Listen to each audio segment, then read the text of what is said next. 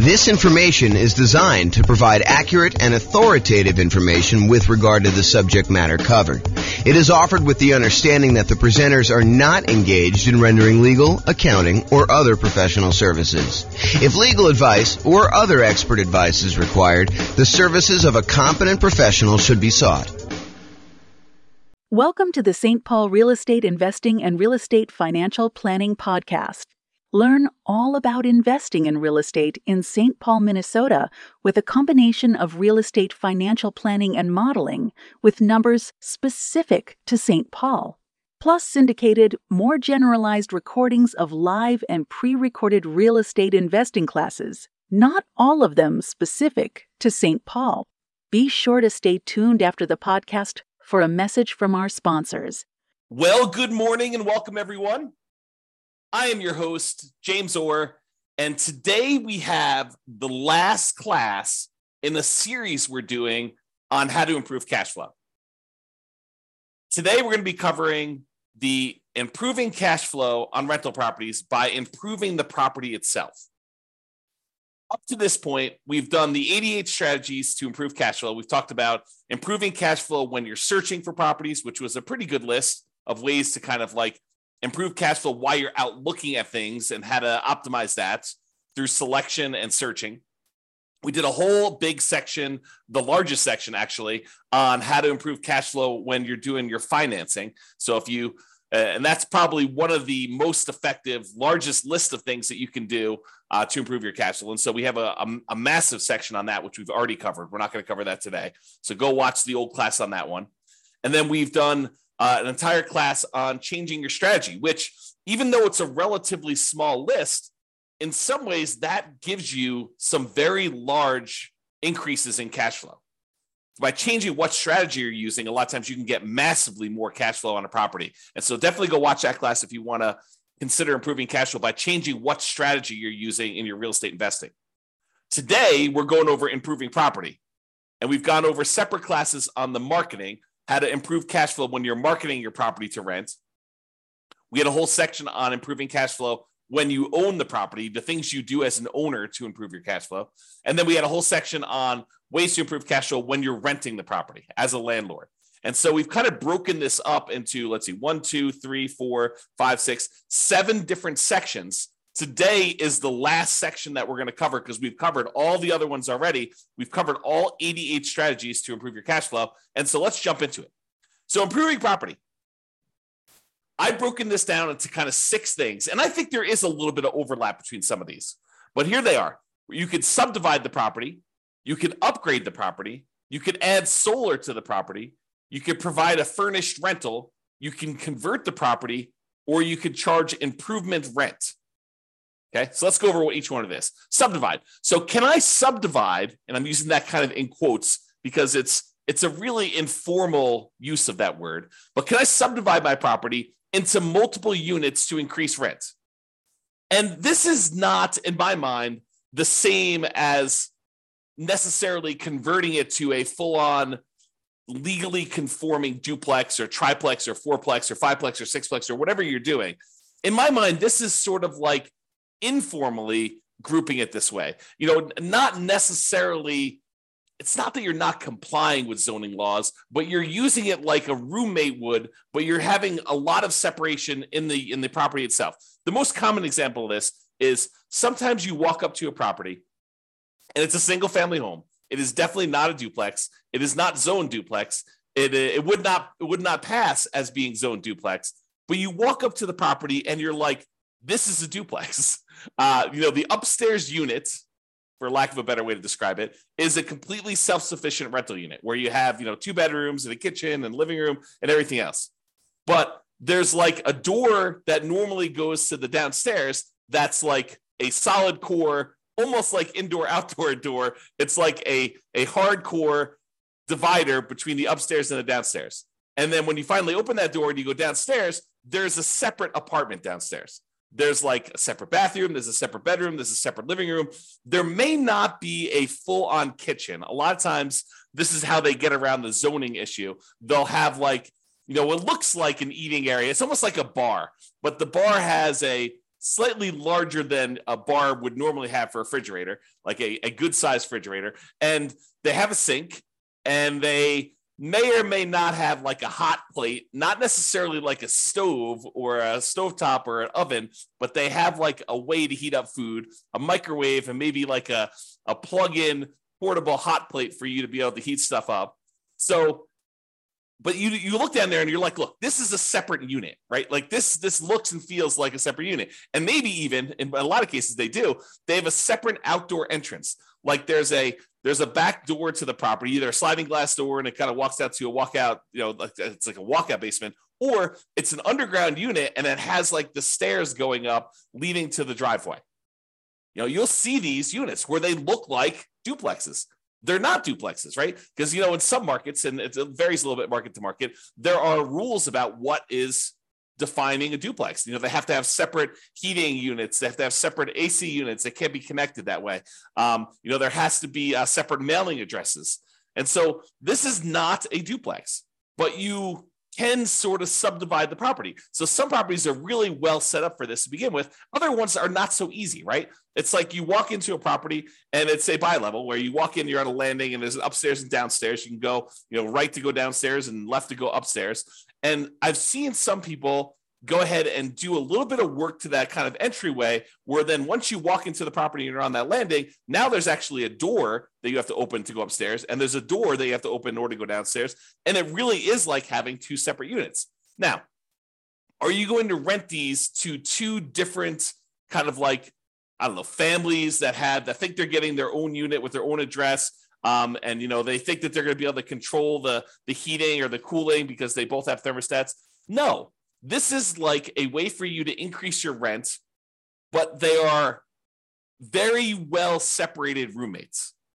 That's a good way to describe it. This is a roommate situation, and you could have one unit that has, two roommates and another unit that has, one or two roommates. So you can have like more than one roommates kind of sharing one of the units, especially if they're dating or it's a family or something like that. But this is technically not zoned to duplex, not zoned to triplex. And so you need to comply with whatever the roommate laws are. The roommate laws are for zoning. And you got to realize that they are not separate units. They don't have their own separate heat controls in a lot of cases, although sometimes they do. But that's the big issue. Okay. So you could go and subdivide this. And do you think you could get more for a kind of like standalone mother-in-law quarter-ish, separate downstairs with everything kind of like separated out, and they really don't even have to interact with the person upstairs or the person's upstairs if they were living in the downstairs unit? Do you think you can get a premium on rent for something like that versus getting, a property where they're sharing a bedroom, where they have a bedroom rather, and they're sharing like a common living area and a common kitchen? You bet.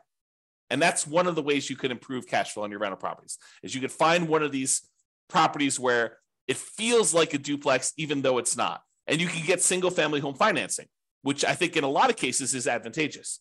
Especially if you're buying your second or third property and you've already used up your FHA or your VA loan, which is what we a lot of times use when we're buying formally zoned, completely compliant duplexes, triplexes, or fourplexes.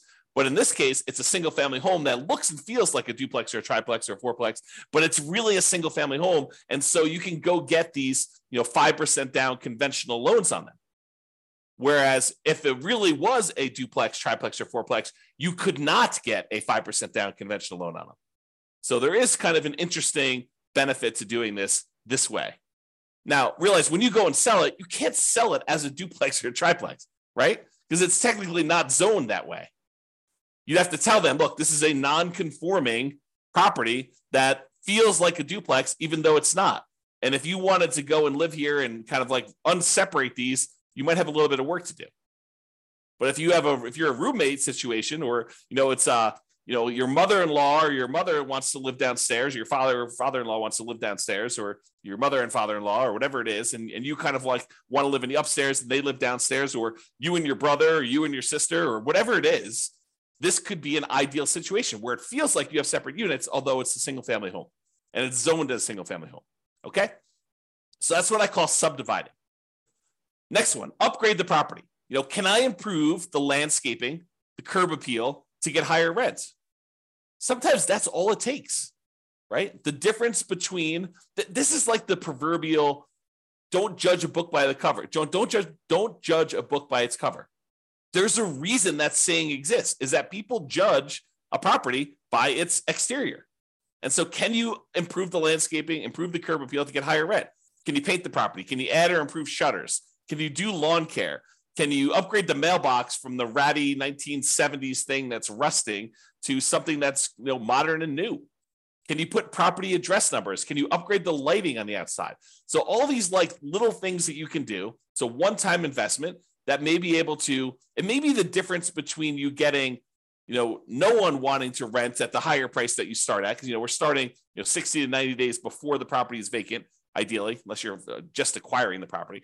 But you're starting 60 to 90 days ahead of time and you're testing rent high and you're coming down slowly as you get closer and closer to your deadline until you find out what rent is. Well, if the property looks kind of ratty and tired on the outside, you might not be getting people biting on the higher prices. Whereas if you do all the upgrades you're supposed to do and the property looks great from the outside and you upgrade it, this could be a chance for you to get someone at that higher rent. Okay. And this could also be folks buying properties to do like more significant value add, or like more of a BRRRR type strategy where you're buying the property, you're doing a bunch of rehab on the property, you're renting it out, you're refinancing, and you're repeating the process. I mean, this could be a variation on that. I've kind of focused in on, light stuff that you could do to upgrade the property, but it could be major stuff too. A lot of times with the major stuff, it's capital improvements. And, even though we, upgrade something, it might cost us 20 grand to do the big stuff, and you might not get 20 grand worth of extra rent in the short term. Okay. But upgrading little things can make a big difference, and it can get you enough rent to support doing it. Okay. All right. So that's upgrading the property. Adding solar. When I made my initial list, I had a lot of the really easy ones. But then I started adding anything somebody would tell me that could improve rent. I was like, okay, let's go and add that so that we could be comprehensive and so that we wouldn't miss out on a way that you could possibly improve your income on the property. But as time goes on, some of these things become better and important and we use them a lot more. And some of them become ones that we don't use nearly as much. I think solar might be falling more into we don't use it as much. And I think there's a couple of reasons why. I do think you can add solar to a property and you could charge a premium on your rent because there's no electric bill. I think you need to be careful because I think there may be some laws, and also there may be laws coming where you may be in this gray area if you start charging them separately for utilities. You start looking like someone who is charging someone for utilities separately. I think you're in this gray area. And so if you are going to charge separately for utilities, I think you should go talk to an attorney in your local area and make sure that you are following all the local laws and regulations doing that. But if you happen to have solar panels on your property, can you get, rent is a range, right? Rent is not an exact number. It's not like, oh, this is exactly $2,112.43 for rent on this property. That's what you're going to get every single time you put it on the market. I don't think it works that way. I think you go out there and you're like, look, rent on this is probably going to be somewhere between, $1,900 if we do it during a kind of like a bad time of year and we don't do a good job marketing, we don't do a good job exposing the property, to maybe $2,200 if we just happen to hit the right time of year. We kind of do the marketing we're supposed to do. The property shows really, really well. We're great at our sales skills. We're really good on the phone. We're really good answering questions. We're really good getting people to come look at the property. The property shows really great. So I think there's this range. And so when you add solar to a property, I think you have a chance to really push up the range a little bit and more likely get to the top of the range, especially if you have the sales skill to show somebody why having solar on your property is a major benefit and how it can save them money. So they may be comparing your property to one that's $100 or whatever less, but if you have solar on your property, you can tell them, look, you're not going to have an electric bill on this, or you're not likely to have an electric bill as long as you don't go over the usage you have on this thing. And so that's included. And so you got to really kind of, give some value to that. And that's why this property is probably, a little bit higher than some of the other ones you're comparing at the same price range. Okay. So solar, be careful, but this is a possible way for you to kind of improve your rent range to prove where you are in the rent range. And maybe it also allows you to rent the property a little bit faster. Maybe, someone's looking at two properties, one of them has solar, one of them doesn't. They're both similarly priced. Yours probably goes first, is the guess. All right, furnished rental. So can I rent the property furnished to get more rent? There are some folks that are looking for furnished rental. They don't want to go buy furniture. Maybe they're in a situation where they're only going to be here for 6 months or a year or 2 years, and they don't want to go. Maybe they have another property in another part. Maybe they're like traveling and they spend part of their time in one market and they spend another time in another, and they don't want to go buy all the furniture and all the things they need in order to get a house up and running. And they're willing to pay a premium for that. And so you could actually get higher rent by furnishing a property to get more rent. And this is often associated with kind of like changing your strategy. For example, changing your strategy from a year-long lease to a short-term rental. We see this a lot in those where when you're doing short-term rentals, they expect them to come furnished. They expect there to be kitchen supplies in the kitchen and bathroom supplies and shampoo and stuff like that. Because it's more like lodging than it is like short-term hotel-like lodging. That's I guess that's how I describe it. But basically, you could change your strategy and do this, but you don't have to. You could do like long-term rentals that are furnished. It doesn't have to be going to short-term rentals or medium-term rentals, but it is often associated with that. Okay, so that's another way to kind of increase your rent on property and improve income to be able to get higher rent. All right. So before we talked about kind of like what I called subdividing, like informally separating out parts of the property in order to make it feel more like a duplex, triplex, or fourplex. But sometimes you can like legitimately, legally, completely convert a property to a duplex, triplex, or fourplex.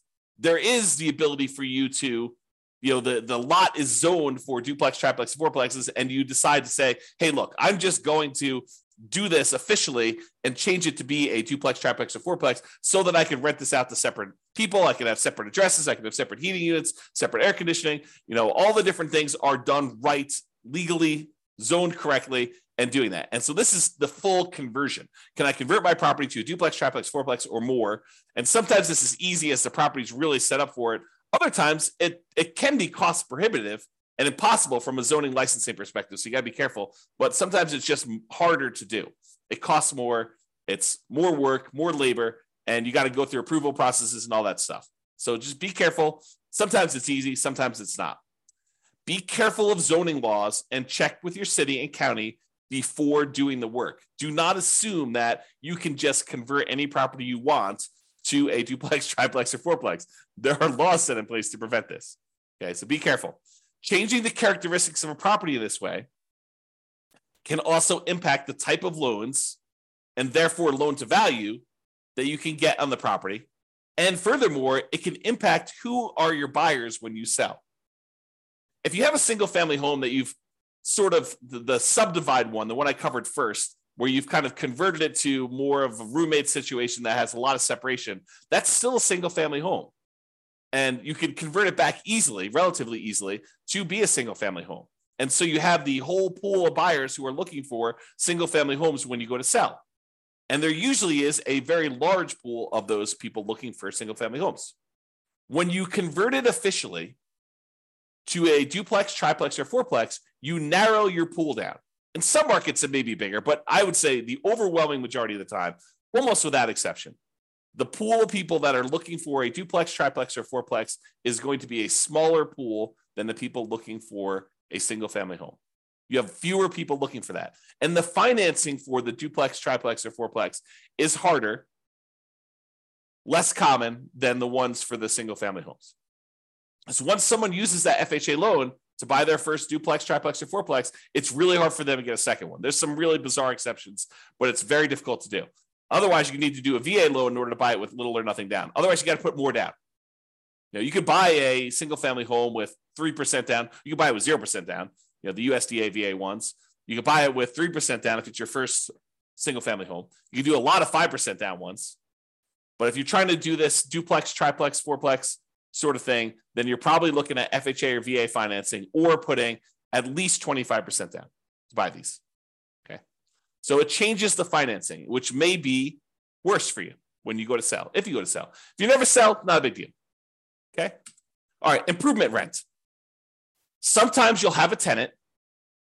They will show up at the property and they'll be like, oh, this property is great. The challenge is it's not fully fenced in. Maybe it's not fenced at all, but in some cases it's like, the two neighbors have fences and you just don't have a fence on one of the sides. Okay. Which is pretty common in some neighborhoods. And they're like, the problem is I thought it was fully fenced in because some of the pictures they showed the fence. So I didn't think this was going to be an issue, but I've got a dog or two dogs. And I told you about those in the phone. And I'm concerned because I want to be able to let them out in the backyard and not have to worry about them running away. And you're like, okay.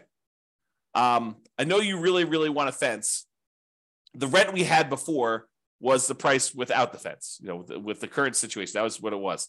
But I would be willing to go ahead and put in a fence, but I would need to charge you extra. I would need to charge you, for lack of a better term, fence rent in order to fence in this last side or put a fence around the whole property.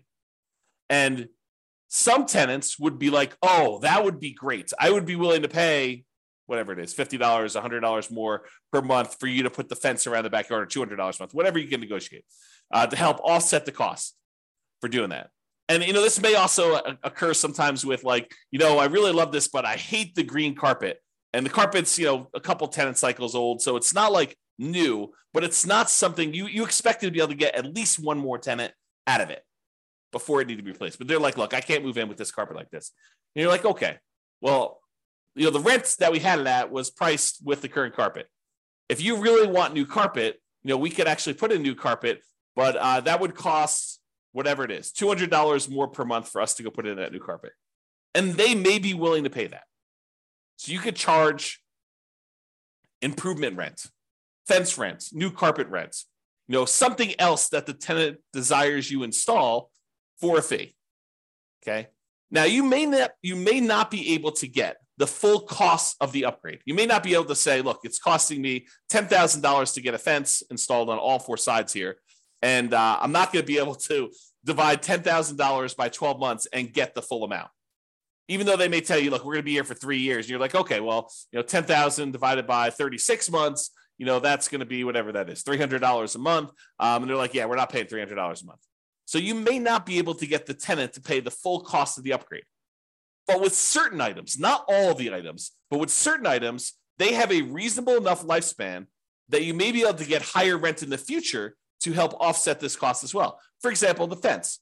In some cases, a fence does give you a marketing advantage of having people with pets, and you may be able to get a slightly higher rent than you would normally. And so the tenants that are currently there in front of you may be able to offset some of the expense of the fence. And then the fact that you're going to be able to get higher rents for the future for the next, whatever it is, 10 years or 15 years for the lifespan of the fence, you may be able to offset the cost and make a profit on that.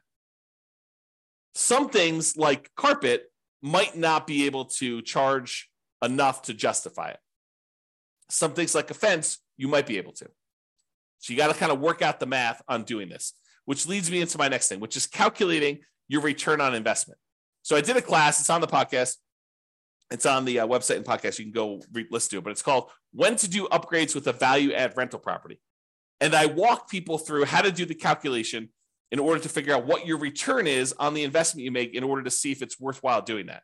And I include a spreadsheet to help you do the math, but you want to be able to determine, look, I'm going to go spend an extra $5,000 or $10,000 in order to do an improvement on a property. You want to look and see how much money am I putting out? How much money am I getting back over what time period? And when do I make all my money back? And then how much profit do I make? And then what is the overall return on that money that I invested to see if it makes sense for you to do this extra investment? Sometimes you have to do it, right? The kitchen sink is just not working anymore and you have to do the upgrade. So that just becomes a capital improvement in that way. But sometimes you have a choice. And that's what we're talking about when we look at choosing these kind of returns that you can get by doing upgrades on properties. The basic idea, I'll kind of like give you the very short version of the class. It is you're doing an internal rate of return calculation over the lifespan of the upgrade that you're making to determine how much you're putting out at the very beginning, and then how much you're making over time on that thing for the lifespan of the actual upgrade you did. So if carpet's going to last you X number of years, you want to see how much you spent on the carpet to do the upgrade, how much extra money you're going to make on doing that carpet upgrade. And then when the carpet actually is completely its lifespan is exhausted, it dies, it's used up, then how much money did you make and what was your return on making that investment? And in some cases, on certain rental properties, these can be very profitable, like mini investments in your property, right? Like you go and you put up 10K and you're making whatever it is, 20% return on your money each year. And in other cases, it's like hardly worth doing at all. You're really just doing it to kind of maintain the property and to move forward and to make the other return. And you may be not even making money on it. It may be sort of like lost in the other parts of the return that you're getting. So you need to go do that calculation, in my opinion. I mean, you don't have to, but it's a helpful tool for thinking about that. All right. So in conclusion, optimizing cash flow is really about maximizing the income you can get on your property and minimizing any expenses. When we're talking about doing these improvements to the property, most times we're talking about maximizing the income. Although you can make a case that some improvements you would make on a property would minimize your expenses. Installing certain types of flooring may actually reduce your overall cost and frequency of having to replace the flooring. And so therefore your expenses do get slightly minimized doing that. There are improvements you can make on properties you own that will improve your cash flow overall. That's what this is about. The improvements you can make on properties. It is better, in my opinion, to look at the big picture, look at the whole picture, like the 7 different areas we could do this. When you're searching for properties, when you're financing properties, when you're renting out properties, when you're marketing your properties, when you're owning the property, when you can improve the property, like improving your strategy, like all of these different areas. If we take a more holistic approach and we look at all the different ways that we can improve and optimize it at various different stages, that's what it's about. It's about getting the maximum amount of income on a property and minimizing the expenses by also minimizing like how much work you're putting into the deal so that you can get a great return on your investment and you could decide to invest more if that makes sense for you, if that moves you toward your goal of being financially independent. All right, that's all I got for you. Have a great day, everybody. This was the last class in the series on improving cash flow, so you can go watch those if you want to, in order if you want to, and kind of get a feel for all the different ways to improve cash flow. Or if you want to, reach out to us for assistance and we can help you implement some of these if that's what you desire. But you could do it. You got all the stuff. You've got all the different ways to do it now. It's not like I'm holding anything back from you. All right, that's all I got. Have a great day, everybody. Bye-bye for now. With home prices up, mortgage interest rates up, and rents up, but not quite enough to counteract the higher prices and interest rates, cash flow on rental properties in St. Paul is harder than ever. Book a call with the Real Estate Financial Planner to apply our proprietary 88 strategies to improve cash flow on your rentals. See the show notes for a link to schedule your call and improve your cash flow today. If you're a real estate agent, lender, or professional in St. Paul that wants to help our real estate investor listeners, consider reaching out to learn about collaboration opportunities with this podcast. We'd love to add more value to our listeners by having you assist our investors buy, sell, and finance their real estate investments. See the show notes to schedule a call to discuss collaboration opportunities.